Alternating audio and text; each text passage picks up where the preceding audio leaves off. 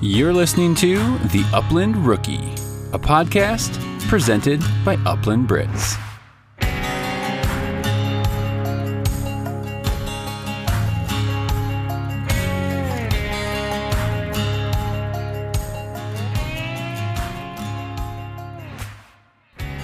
Welcome to episode number 5 of the Upland Rookie podcast. I'm your host, Will Larson, and as always, this is presented by Upland Brits.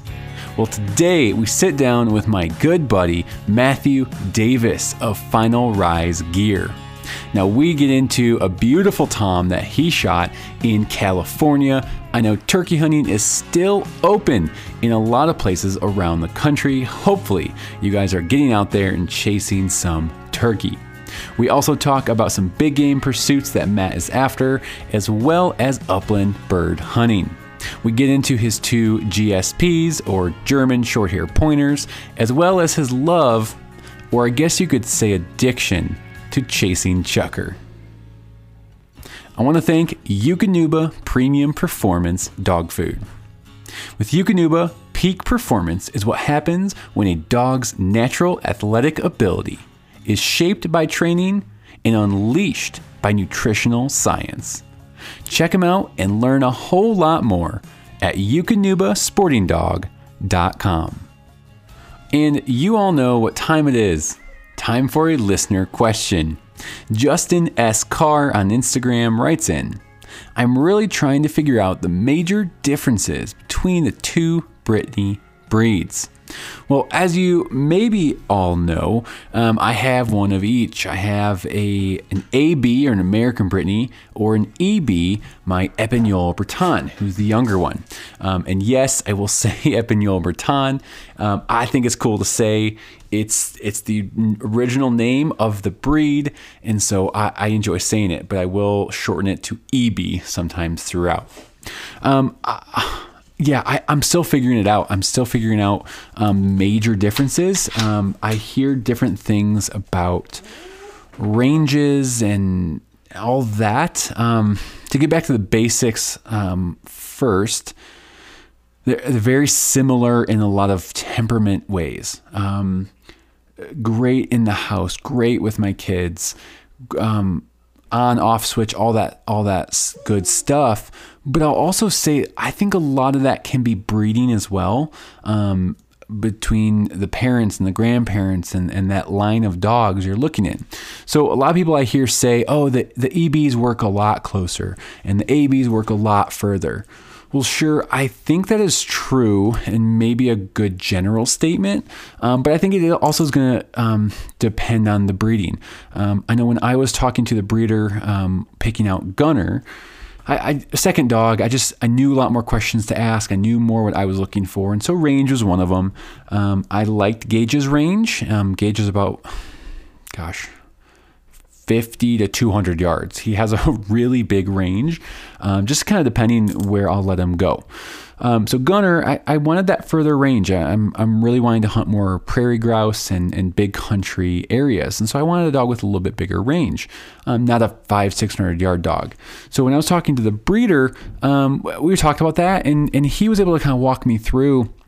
And he had pairings of dogs and said, hey, these dogs, if you go this route, are going to be that maybe 300, 400, 500 yard dogs if you want, or this pairing is going to be the 100, 200, 300 yard dogs if you want.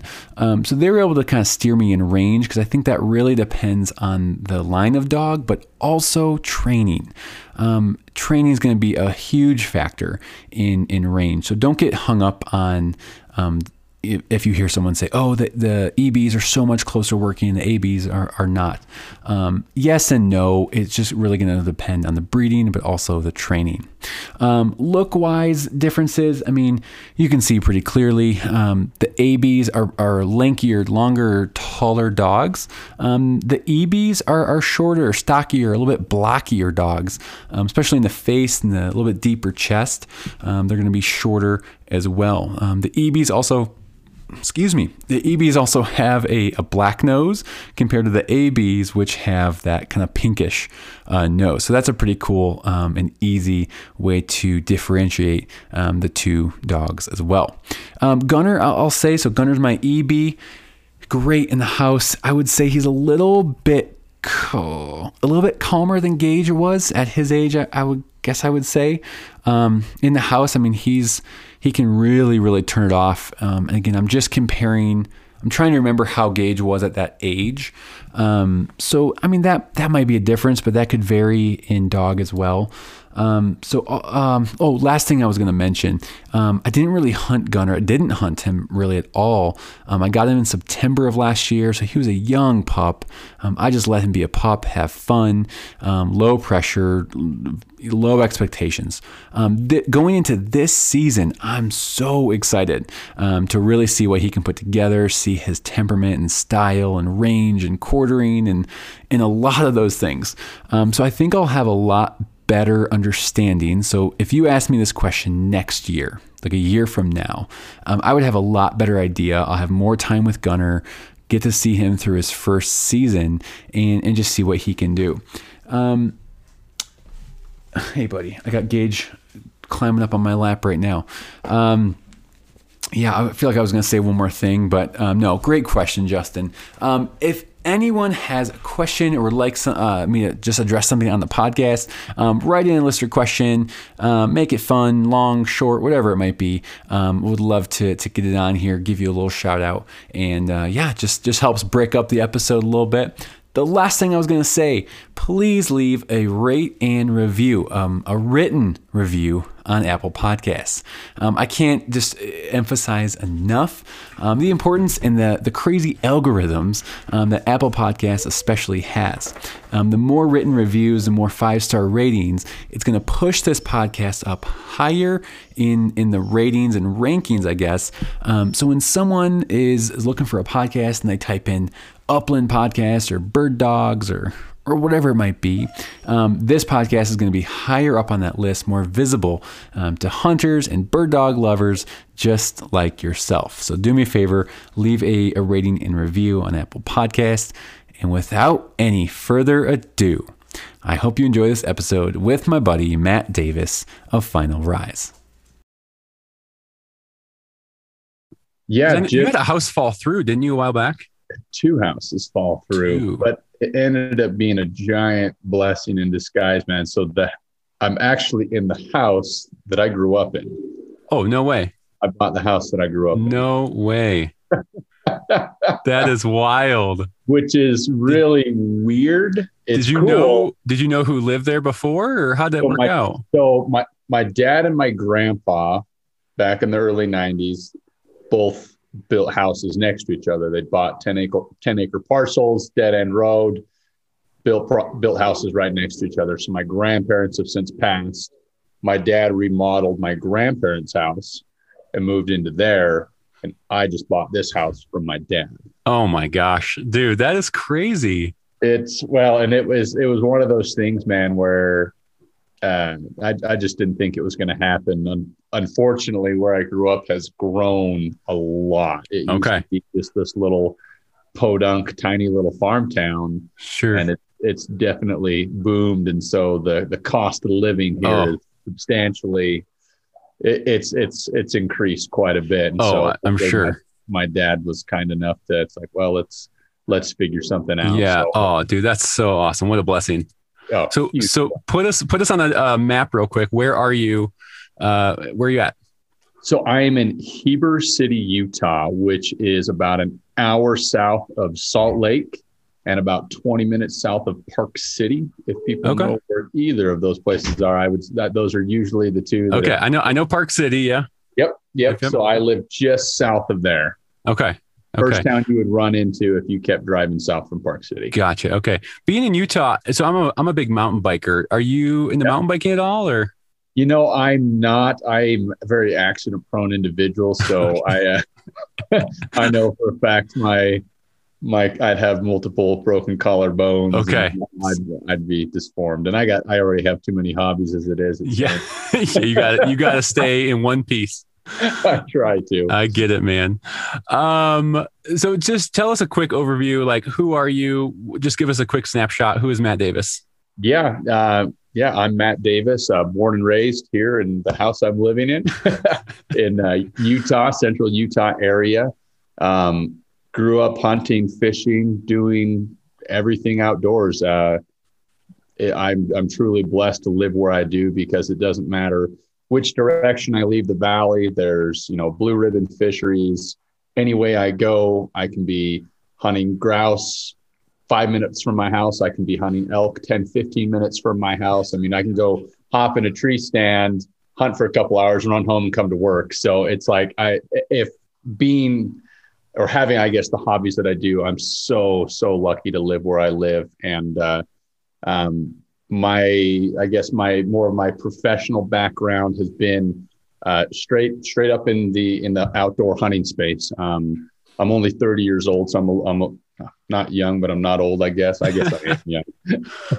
But worked for a company called Hoyt Archery for about 6 years. I used to have one of their bow. Yep. And was there for about 6 years. And I'm actually currently with a company called Mountain Ops, which is also based out of here in Utah, and currently employed with those guys as well. That's my 9 to 5, but it's a phenomenal job. And and then I've got Final Rise going on, and that's something we're about 1.5 years into that as far as officially being a business, actually selling the vests and doing all that fun stuff. So that's me in a nutshell. Dude, that's awesome. We're definitely going to talk Final Rise here in a little bit. But I got to say, I am super jealous of where you live. You are so lucky.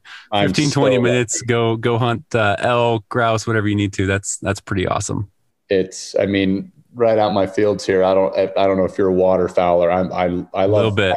I love waterfowling, but I love hunting geese. Okay.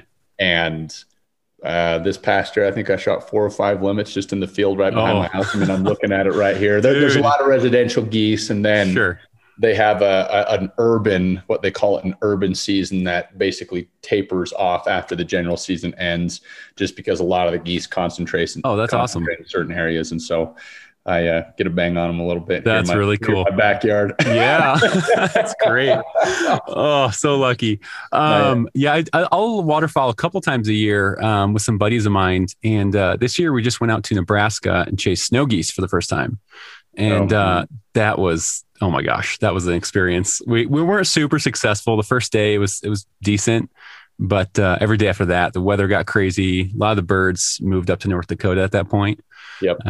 So it was still a blast, but man, it left me wanting more, but also it left me wanting to come home. When waterfowling sucks, it sucks. Yeah. And when it's good, it's awesome. Exactly. All right. So I got to ask you this question. I was scrolling through Instagram. It's probably a month back, and my heart about stopped when I saw you had your Franke Instinct tore apart. And it looks like you took a belt sander or something to this Franke. What happened, and what did you do? So I have one of the very first over-under shotguns that I bought quite a few years ago. The first year that Franke came out with their Instinct, I bought one in a 20 gauge. And that gun just fits me extremely well. Now, I'm in Browning country. Utah's is definitely buckmark country. Got a lot of good friends that work there. Great company. And that is by far my preferred gun. I own a lot of them. Sure. But those Frankes fit me really good. Anyways, when I was getting into sub gauges, tinkering around with 16s and 28s, and I'll say I was doing this before it was a cool thing to do. I'm just kidding. I'm sure guys are like, what the hell? Yeah. Anyway, so I was kind of getting into that. And so I thought, well, hey, this 20 gauge fits me really well. I know I can buy one in a 28 and have a gun that fits me. I knew the specs of it, again, fit me perfectly. Sure. So I bought the gun, and like a lot of things, especially in the firearms world, as things become more popular or a little more mass produced, kind of the quality sometimes goes down. Not necessarily like the mechanics of the gun or anything like that, but the finish wasn't anything to write home about. And I was like, I don't really like that. So I literally put it back in the box, and it sat there for like 2 years. Yeah.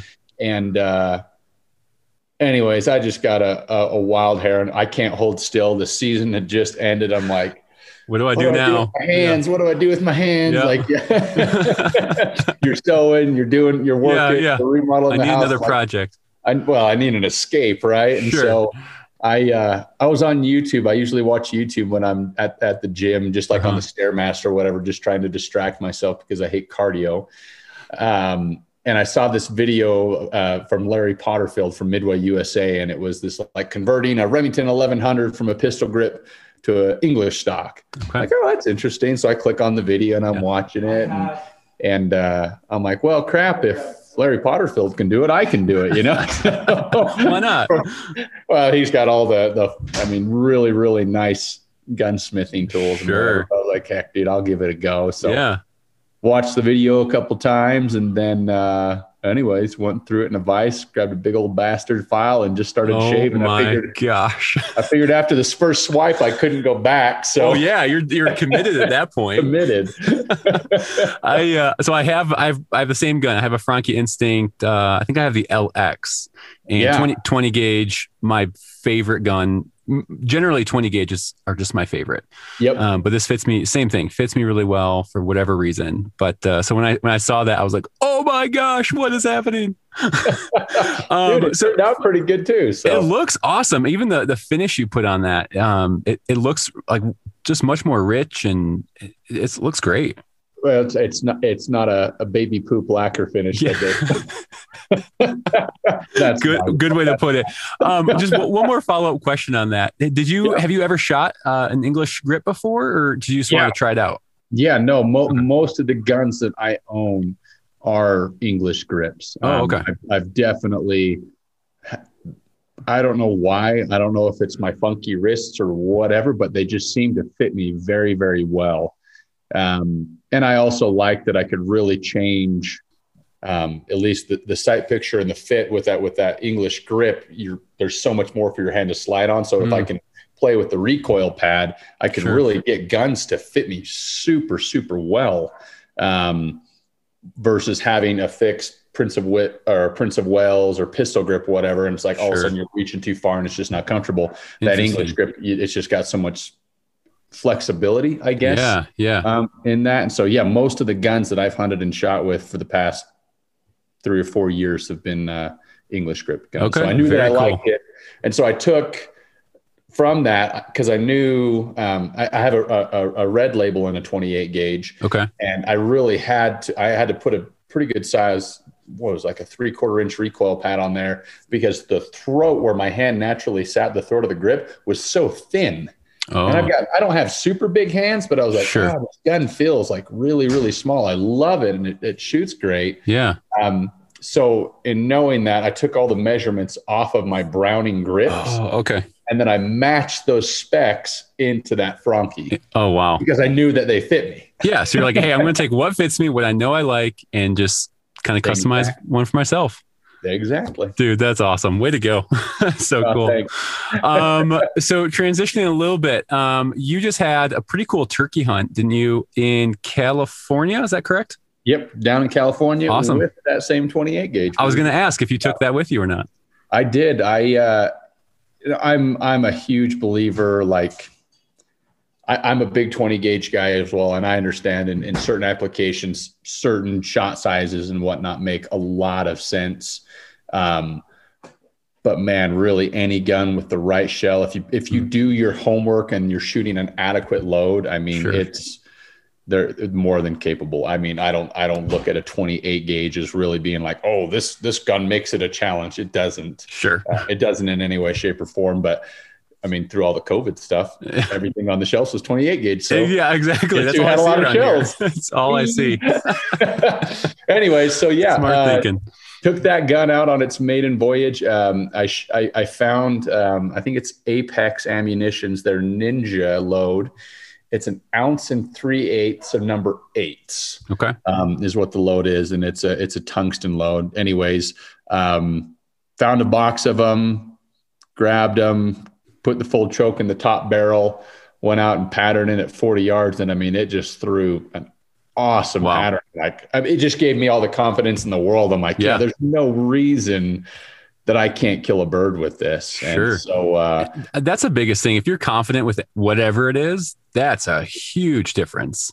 confidence No matter kills. what That's it my is. big thing. I always say that confidence kills. Yeah. So yeah, anyways, went out to California. I was just west of Sacramento. I got a friend that lives over in Fairfield, Brian Morris, really good dude. And anyways, went out there. I'm also a really big traditional bow hunter. Okay. Yeah. So I hunt with a recurve and have for quite a while. I actually just got a compound for the first time in like 7 years. Oh, wow. Won't go off on that. But so anyways, we would hunt with our bows in the morning. Sure. And then once things kind of slowed down, once hens were laying down, toms were getting up, it was just kind of run and gun. And California has great opportunity for turkey hunting. Oh, nice. As far as like the cost and everything, you definitely need to have access to some property, which can be tough in California. Fortunately, my buddy is in with all the wineries and stuff. Like that. Nice. So, I mean, we got to hunt some great places. Yeah. But yeah, got out there and they have a 2-day hunting license. So went out there for I get there on Friday and then hunted Saturday and Sunday. And then we went striper fishing the next day. But anyways, I didn't kill until the second day. Okay. Had some close calls that first day with the bow and with the shotgun, but just couldn't quite get it done. Yeah. Were you sitting in a blind or just up against a tree, kind of running and gunning? So in the mornings when we were hunting with, bows, we were hunting out of blinds. Yeah. We set up blinds and set up decoys and everything like that. And had a general idea. We were going and roosting birds. Sure. And then hoping that on the fly down, you'd get one that come over and for some reason they just didn't want anything to do with it. They were just really, really flocked up and sticking to a couple of those hens and they just didn't want to do it. So, yeah. Dude. So we had to take it to them. That's awesome. So are those Rio Grandes or are those Miriams or what birds are those? So so they have both, but they're like, it's hybrid? Really weird because I've hunted out, they're like it's like a bastard turkey. Like they're like hybrids. Oh, interesting. Wow. So like the first morning, and I've hunted turkeys there before, and I was hunting literally at my friend's house. And he all we saw were Rios or what looked like Rios. Sure. But that first morning we were just hunting, there's, 30 birds on the ground and there's 15 toms or whatever. And every single bird looked different. I was in the blind with my buddy. I'm like, what the hell are wrong with these birds? He's like, oh dude, they're like these hybrids or whatever. And anyways, I'm not like a turkey guru by any means. I love hunting them. They're like miniature elk and they help pass the time. Yes, bears. Definitely. But yeah, the bird that I killed, definitely had some of that Rio flair, but it had those the white band. Wow. From the Miriams. That's super cool. Really pretty bird. Really pretty. Well, congrats. That's awesome. Oh, thanks, man. All right. Let's transition to upland birds. A little bit different here. So being in Utah, just if anyone follows you on social media, it looks like chukar are your primary bird that you chase. Is that true? What else do you chase there? Yeah, that's my preferred species by far. Utah's got great grouse. We have most of the grouse species. So we've got ruffs. We've got blue grouse or whatever, dusky. They change the name all the time. Yeah, 2020, right? Or 2021. Yeah. I'm sure it offended someone. Yeah. Sage grouse, and then we also have sharptail. Now, sharptail and sage, we actually have to draw permits here in Utah to be able to really? Very limited time, and you can only shoot 2 of each birds, basically. Okay. You're not guaranteed to draw. But since we live so close to Idaho and Wyoming, I don't even fiddle fart with Utah. I just drive an extra 30 minutes north and do that. But, so yeah, early season when we're getting the dogs in better shape, obviously try to take care of them during the off season, train, condition, do all that fun stuff. But our grouse season starts in September. So in Utah, it's usually really warm. And you'll get a couple hours in the morning or in the evenings or whatever you got going on. And then most of October, I hunt sharptail grouse. I'll usually spend the entire month hunting sharptail grouse. Okay. And that's just up in Idaho? Up in Idaho. Okay. Yep. Yep. And then from then on, things have finally kind of cooled off. We'll sometimes we'll go out for chuckers in Sure. October, just because you just can't not. It's just too tempting. You want to get out there. Yeah. You want to get out there, but there's snakes and different things like that. And Sure. it's, I'm just always a little bit worried about that. I know Oh, definitely. but Definitely. I am. And so once things finally cool off, then it's just chuckers. all day, every day, as much as you can. Every second I can. As much as you can. Okay, real quick on snakes. Do you like snake condition your dogs at all? Have you?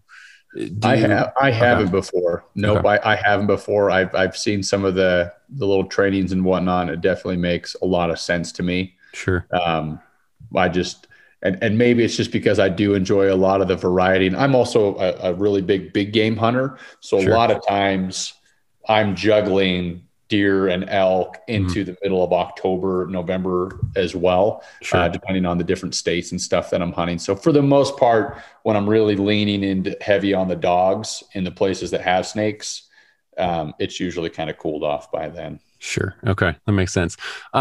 So what got you into hunting? Was that part of your family growing up? Was No. your dad or grandpa into it? Like, how did you just give us a snapshot of how'd you get started down this huge rabbit hole? Oh man. I don't know what it was, man. Like just at a very young age, I just loved animals. Like just loved them. Like they just always, I don't know why. Like we would go every vacation. We had this motor home and we'd go to all the national parks and stuff like that as a family.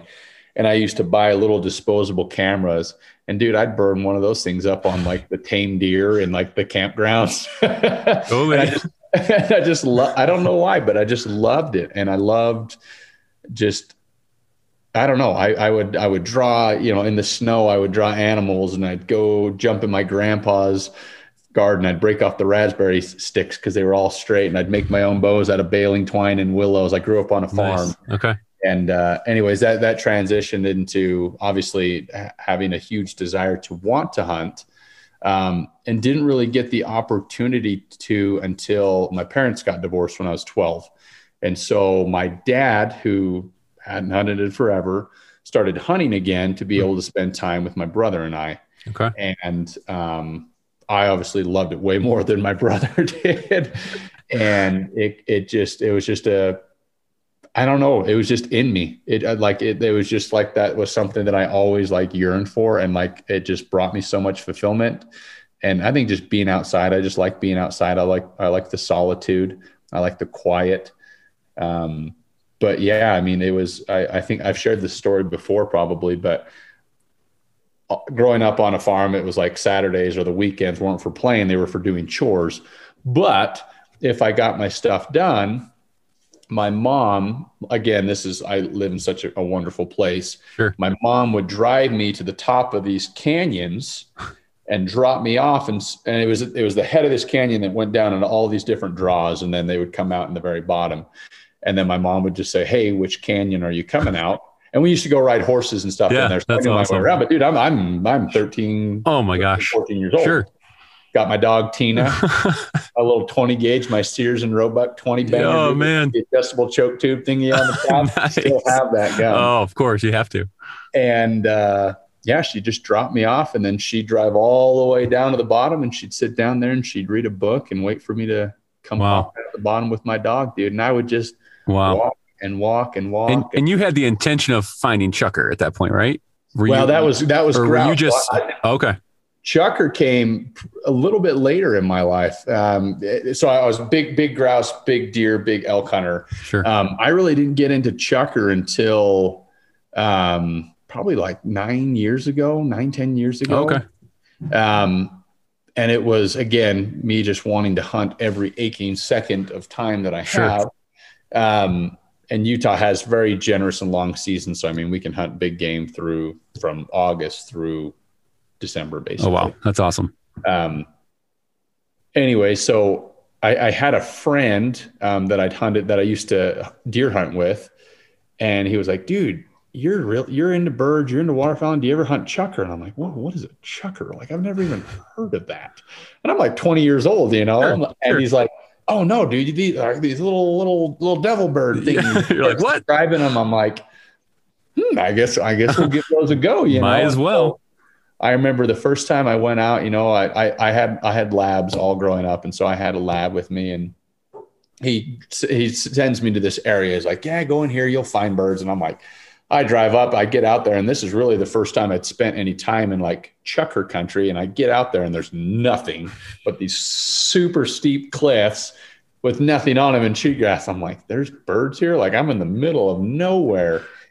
And just as luck would have it, I walk up the first ridge I walk up, we're walking in this kind of chute, and there's these like little rock faces, and I just see these little birds just running on the rocks like little velociraptors. I'm like, oh my gosh, those are Chucker. That's them.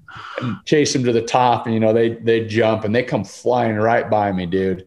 And I took it to the plug, and I didn't touch a feather, and I was like, whoa. Okay, challenge accepted. Game on. Oh. And it was just ass over tea kettle at that point. Oh, 100%.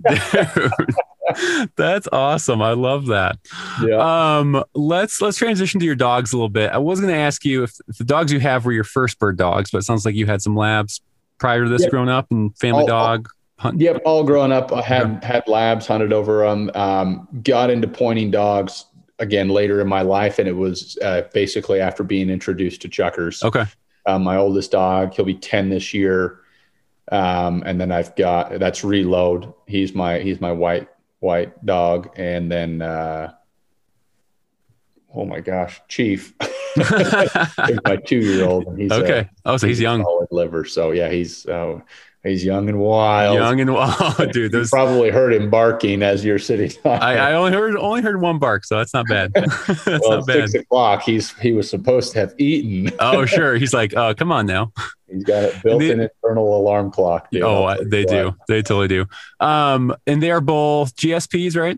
Yep. Short hair. Okay. And was that were you just kind of when you started researching a little bit? Was that just you knew what you wanted right away, or did you go through any decision process? Oldest dog was given to me. My oldest dog was actually given to me, but I've always liked short hairs. I like the look. I like the athleticism. I like bigger running dogs.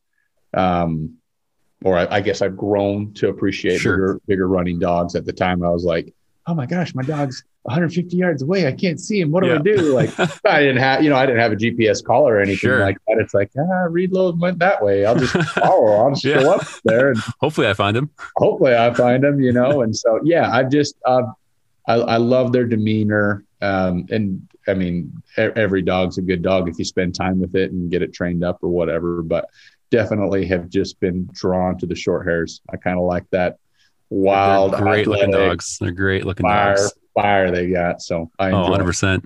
Do you do all the training yourself? Have you used a trainer before, or what's kind of your training process? I have used a trainer before. I'm definitely a novice handler, and I have a lot of hobbies, and I like doing a lot of them. Sure. And where I've only had the 2 pointing dogs, Reload. When I got Reload, he was a started dog. Oh, nice. Then when he was given to me, and he's been fantastic. And then Chief, when I got Chief, I actually had him go, I don't know if it was necessarily training, but he just got bird introduction. Okay. I mean, the guy is able to give him, 20, 30 birds a day. Yeah, versus you're like dog. 2 a week. Yeah. Yeah. It's like, I can't give that to a young dog. And so I know how important those bird contacts are, and birds make the bird dog. Right. So yeah. Did that I think he was there for just a couple of weeks, and and that was really it. Just bought good lines, good genetics, did my research, and very, very talented dog. I mean, he makes me look good when I haven't done anything. That's a great sign of a dog. That's a good sign. When the dog makes us look way better than we are, that's, you hit the jackpot there. That's what I'm hoping for every time. That's awesome. Yeah, my youngest Brittany, he's going to a trainer in two weeks.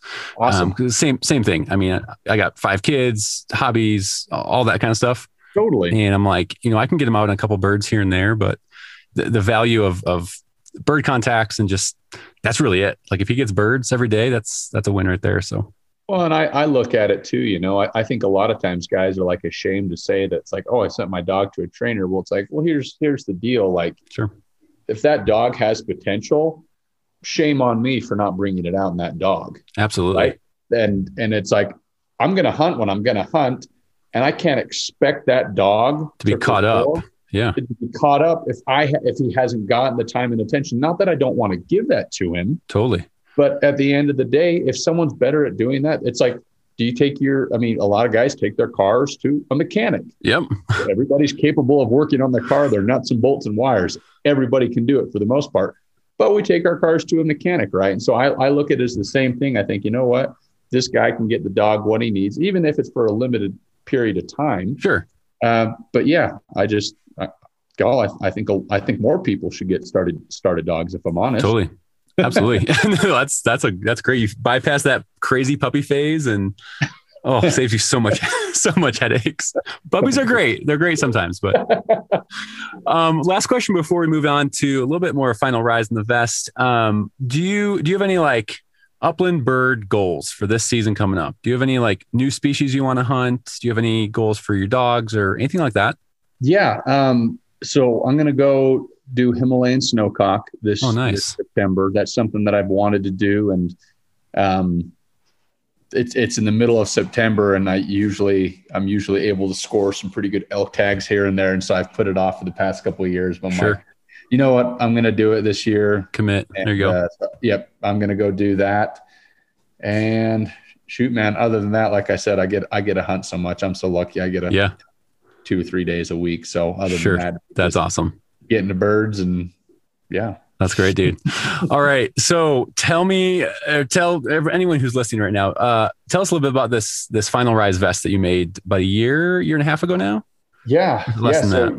So started selling them about a year and a half ago. But, anyways, I guess for anybody listening, you've probably kind of gathered, I spend a lot of time outside, and I do a lot of different types of hunting. Sure.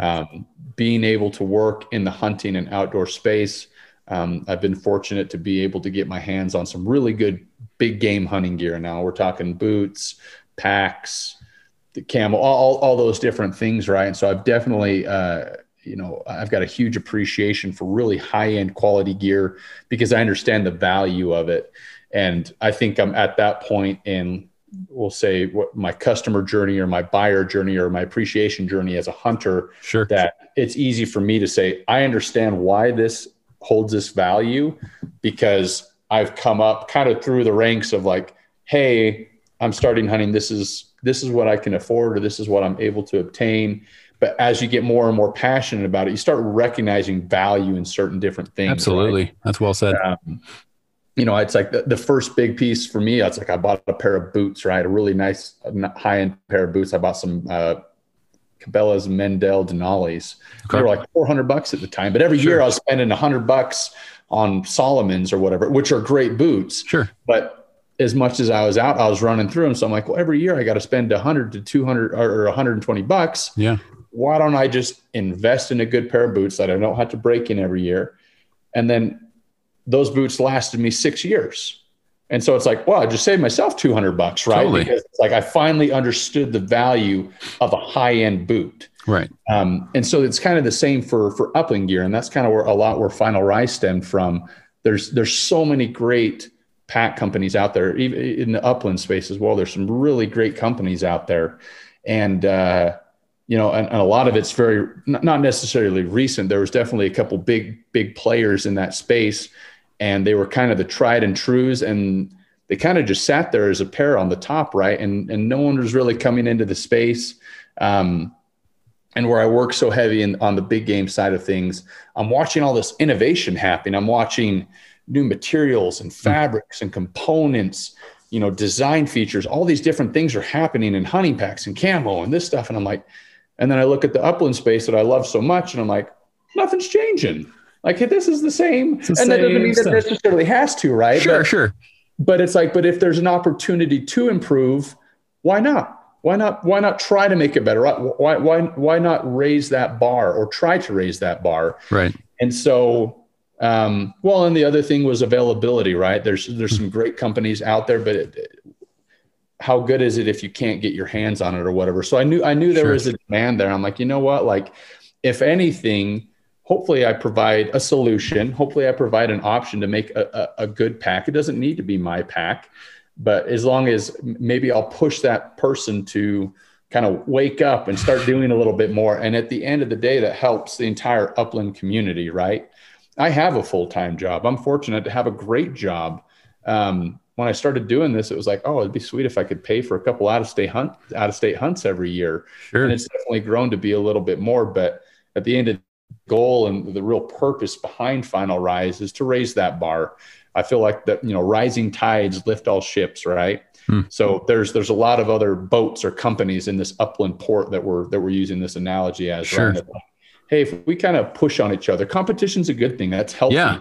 It drives innovation, right? That's what helps everything improve. Sure. And so whether I'm poking the bear or whatever, kind of what I'm trying to do. I feel like there's so many people that are so passionate about bird hunting that they want the quality gear. They understand the value of it, but it's not obtainable or it's not there or it's not being made or whatever that is. And so, so when we set out to design the vest, obviously there's some great strap vests out there. Sure. A strap vest is a strap vest, right? Just like a car has four wheels, it's going to be waist belt and shoulder harness. Mm-hmm. But there were a couple things, and coming from that backpacking space, I'm like, I really know how a backpack is supposed to fit and carry and balance, where you're supposed to load things in that pack so that it does balance properly, so that it is comfortable. And so I look at all this stuff on these high-end big game packs, and then I look at what was available in the upland space. I'm like, I'm going to build a bridge. I'm going to take all this stuff that I understand the value. What you know from over here. What I know from over here and understand how it works, and I'm going to bring it over here and put it in a strap vest. Yeah. And so that was one of the big differentiators, I would guess, that if you were comparing our vest against some of the other great products that are out there. Sure. The foundation of a strap vest is the waist belt, right? That's the entire purpose of a strap vest, is to be able to alleviate the pressure or the tension that's on your shoulder straps. Well, you cannot do that if you don't have a weight-bearing waist belt. Now, that phrase gets used all the time, Will. You see it thrown around. It's like, oh, this is a weight-bearing waist belt. Well, is it really? Does it actually have the capacity to tighten down? Does it have the right shape? Does it have the right materials? There's all these different things that factor up, and it's kind of just become this buzzword. Oh, weight-bearing waist belt. It's like everything has a weight-bearing belt. Right. Yep. But does it really? Right. And so again, using some of those, the design features and things that I really liked and putting my own spin on because we're sewing them ourselves. Right. You're like, I can create my ideal vest. I'll just make it my way. Yeah. And so we brought that over. So definitely our waist belt, the lumbar pad, and that design foundation, it's the foundation of our, And I feel like it's really what separates our pack from anything else out there. 100%. You answered like 40 questions in that little segment there. So that was amazing. But I have a couple more that popped in my head. One, just a comment. I was going to say my two favorite features. So I had the vest. I was maybe, I don't know, a couple months after you got it. I was on the list. I got my vest. Yep. Two favorite features are that lumbar pad in the back. Super comfortable. I had some back issues late this fall, and this thing was super comfortable. And the other thing is the shell pockets. I know people can't see this, but my mitts are huge. And one of my biggest things was sometimes I have gloves on, sometimes I don't when I'm hunting. Totally. And I just couldn't get my hand in certain vest pockets. I'll carry my phone in one, shells in the other, whatever. So I'm in the pockets a decent amount of time. So anyways, more just a comment. Those are my personal two favorite features. So you talk about competition is good for a product like this. I totally agree. Did you, just more of a curiosity thing, did you know other companies were coming out around that same time, or did you just kind of think you were the only one at the time? No, dude, I totally thought I was the only one. It's funny. So I had sewn a couple of these packs for some buddies, and we'd been playing around with them, and it was just like, hey, I know how to sew. I've got the materials. I'll just make them and we'll just see what happens.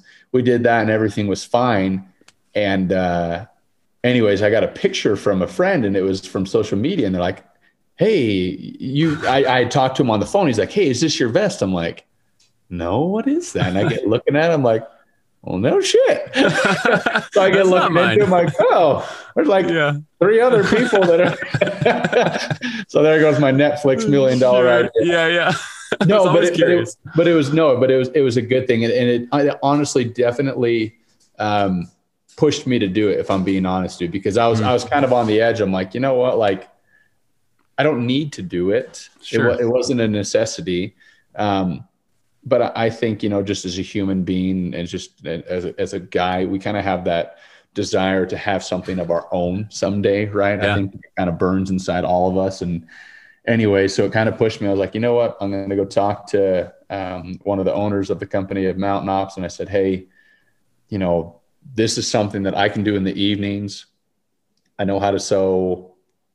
I want to try this or whatever, Dude, because it was awesome watching you and your wife sew those vests in that first, getting ready for that first fall. Oh, dude, I would like tune in every night to see if there's like any updates or how late you were staying up sewing these things. Highly entertaining though. I'm glad someone was entertained. I would show my wife, I'm like, babe, look at these people. He's sewing vests at midnight. I was like, she's like, why? I'm like, because it's August and September's coming up. It was a grind, man. And it's been a grind. It's been a huge blessing, man. It's been like so humbling. How many people have, yourself included, right? I mean, you were one of the first guys to kind of jump on and support us. And I did not anticipate that. Like I said, I was like, man, if I could just make a couple product of these and hunt out of state a little bit more, I'd be stoked. Totally. Well, honestly, it's not only a great product, but I mean, you've been great to work with. I had a ton of questions. I mean, I'm a 6'5", 220 guy. And I was worried about like sizing and all that. And you were messaging me all the time, like, hey, go with this. I think you'll be fine here. Just that, I mean, it's a small company. Like you were very relational and just working through that with everyone, I'm sure. So that means a lot. And so that's a product that I can easily get behind. So. Oh, thank you, man. I think awesome. I don't know. I always try to customer service. Like I always think about that. Like I feel like in today's world, like that really has to be, you have to have a good product, but that's like the backbone of business right now, I feel, because so much of that gets outsourced and it's like, there's no one that cares about these vests more than I do. And so it's like, there's no one else I'd rather be answering a customer's question than me. Oh yeah. You're like, I'm so excited about it. I'm going to give them the right answer. Of course. and ultimately that's kind of been a huge, I think a huge part of the success, honestly. That's awesome. Hopefully provide a quality experience for everybody who's. Well, you're definitely doing that. Last thing on the Final Rise vest. And then I have just a series of rapid fire questions and then we're going to wrap up. Talk about the new turkey seat you just came out with. That's pretty cool. Yeah. So initially when I designed the Final Rise vest, and maybe this is a little context outside of the turkey seat, but I'll go back to the turkey seat. I'll wrap that into it. My goal when I created the vest was to create a foundation, a foundational system that any hunter could take and spin that into making theirs, right? That's really, I feel like so key, because anybody that's listening to this podcast, you have your way of doing things, right? You like your handheld in a certain place. You like your shell pockets here. You like this, that's just how we are. We don't want to be pushed into this little box. And so I wanted to create a foundation that had those modular options built into it, or the capability of being having other things added to it. And so having the foresight initially from the initial design concept was, what other things can this vest do? What do I want to design this vest to be able to do so that it can be more applicable in more things? And the turkey seat's obviously one of those. But my big thing as I look at that and again, back to that foundation, like I understand that a vest is an investment. Like if you're spending $300 on a vest, I understand that that's an investment. And so my goal is to make something that you can use for more than just a couple months out of the year. And I know there's a lot of crossover, a lot of bird hunters turkey hunt, a lot of us fly fish, a lot of us big game hunt. So I'm like, I want to make a pack that can do all of that. Obviously, it will excel in the upland space, in any upland application, from the west to the east, wherever you want to take it. But having something that can just be an absolute workhorse piece of gear, so that it's more comfortable to that end consumer to say, like, yeah, I'm going to invest in this because I do X, Y, Z, and that pack can do every single one. Do a little bit of everything. Exactly. So we came out with the turkey seat, and again, our goal with any piece of gear that we come out with is it's all about function. I say all function, no fluff. I say that all the time. It's awesome. But it's like, I want the product to be more than just a pad that you can sit on, right? And so we found a way to be able to attach the seat to the pack, and then it actually can flip back up and become basically a cradle or a harness, if you will, to be able to carry additional gear. Whether that's a decoy, a blind chair, a ground blind, and still have room in your game bag, because once you put a turkey in there, it's full. It's a big bird. But you have enough gear on you. Usually it's like when I'm running and gunning, I've always got at least one decoy with me. And so again, just being able to create something that has more than one function, that brings out more value in that product. That's really our goal with everything that we design and create. Well, that's great, man. That's great. I saw those turkey pictures with your Tom this spring, and it looked great in that bag.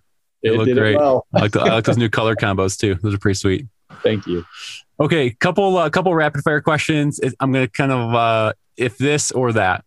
So if not a GSP, what's your second favorite breed of choice? Oh, English pointer. Okay, I was not expecting that. Nice. Yep. You kind of already answered this, maybe a little bit, but what gun are you carrying out into the Trucker Hills? Whatever one comes out of my hand when I reach into the safe. If there's one thing I collect, it's shotguns, and I've got a lot of them. That's awesome. A lot of them, but I enjoy. I've got a Browning Featherlight. God, what is it? The super feather. What they combine? Anyways, it's a 16 gauge. English stock. It's like right at 6 pounds. Oh wow. That's my baby. That's the one right there. That is the one. So if I peek in the case, my hand will usually go to that one. I see. I knew we'd get there eventually. We had to kind of push it a little bit. Just a couple more. Solo hunt with just you and your dog, or a hunt with a couple buddies? That is tough, dude. I feel like both are very, very important. But I would definitely rather share a day in the hills with my buddies. I've got some damn good friends, so I'm very grateful for them and enjoy being around them. That's awesome. Okay, two more. Favorite upland bird to hunt? I think we all know. Chucker. Okay, that's a softball. Here's a tough one. I just came up with this as we were talking. Okay, chucker or elk?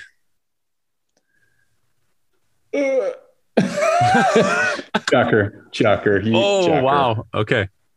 All right. Yeah.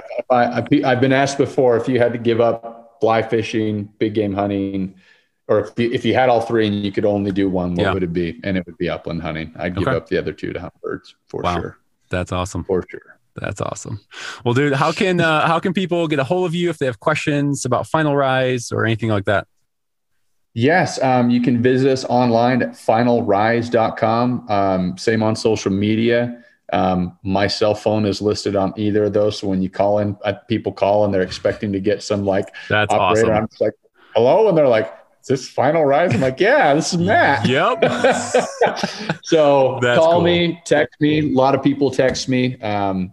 Always happy to help any way that I can. So yeah, finalrise.com. Check us out. That's incredible. Way to go, man. Well, you've built a hell of a vest and a hell of a company. So thank you for doing that, just for the whole upland community. I know I appreciate it for sure. And also thanks for jumping on here and talking dogs and hunting and a little bit of everything tonight. I appreciate it. Well, I really appreciate it. Awesome. Thanks so much, Matt. Yep. Be good. All right. Take care. Well, that is a wrap for episode 5 of the Upland Rookie Podcast. Thank you so much again for choosing to join me on this episode. I really enjoyed that conversation with Matt, and I hope you did as well. Don't forget to share this episode with a friend. Share it with your mom, your dad, your cousin, your neighbor, coworker, brother, sister, aunts, uncles, whoever it might be. I don't care. If you think they would enjoy this content, share the episode link with them, share the social media link, whatever it might be. Help this reach more people. Also, don't hesitate to reach out to me. I always am loving to talk hunting or bird dogs, no matter the breed, no matter your situation. Would love to talk with you. Reach out to me on Instagram at the Upland Rookie Podcast or at Upland_Brits. Remember, if you're not lucky enough to hunt with or own a Brittany, any bird dog is better than no bird dog. Go put some miles on those boots. See you next week.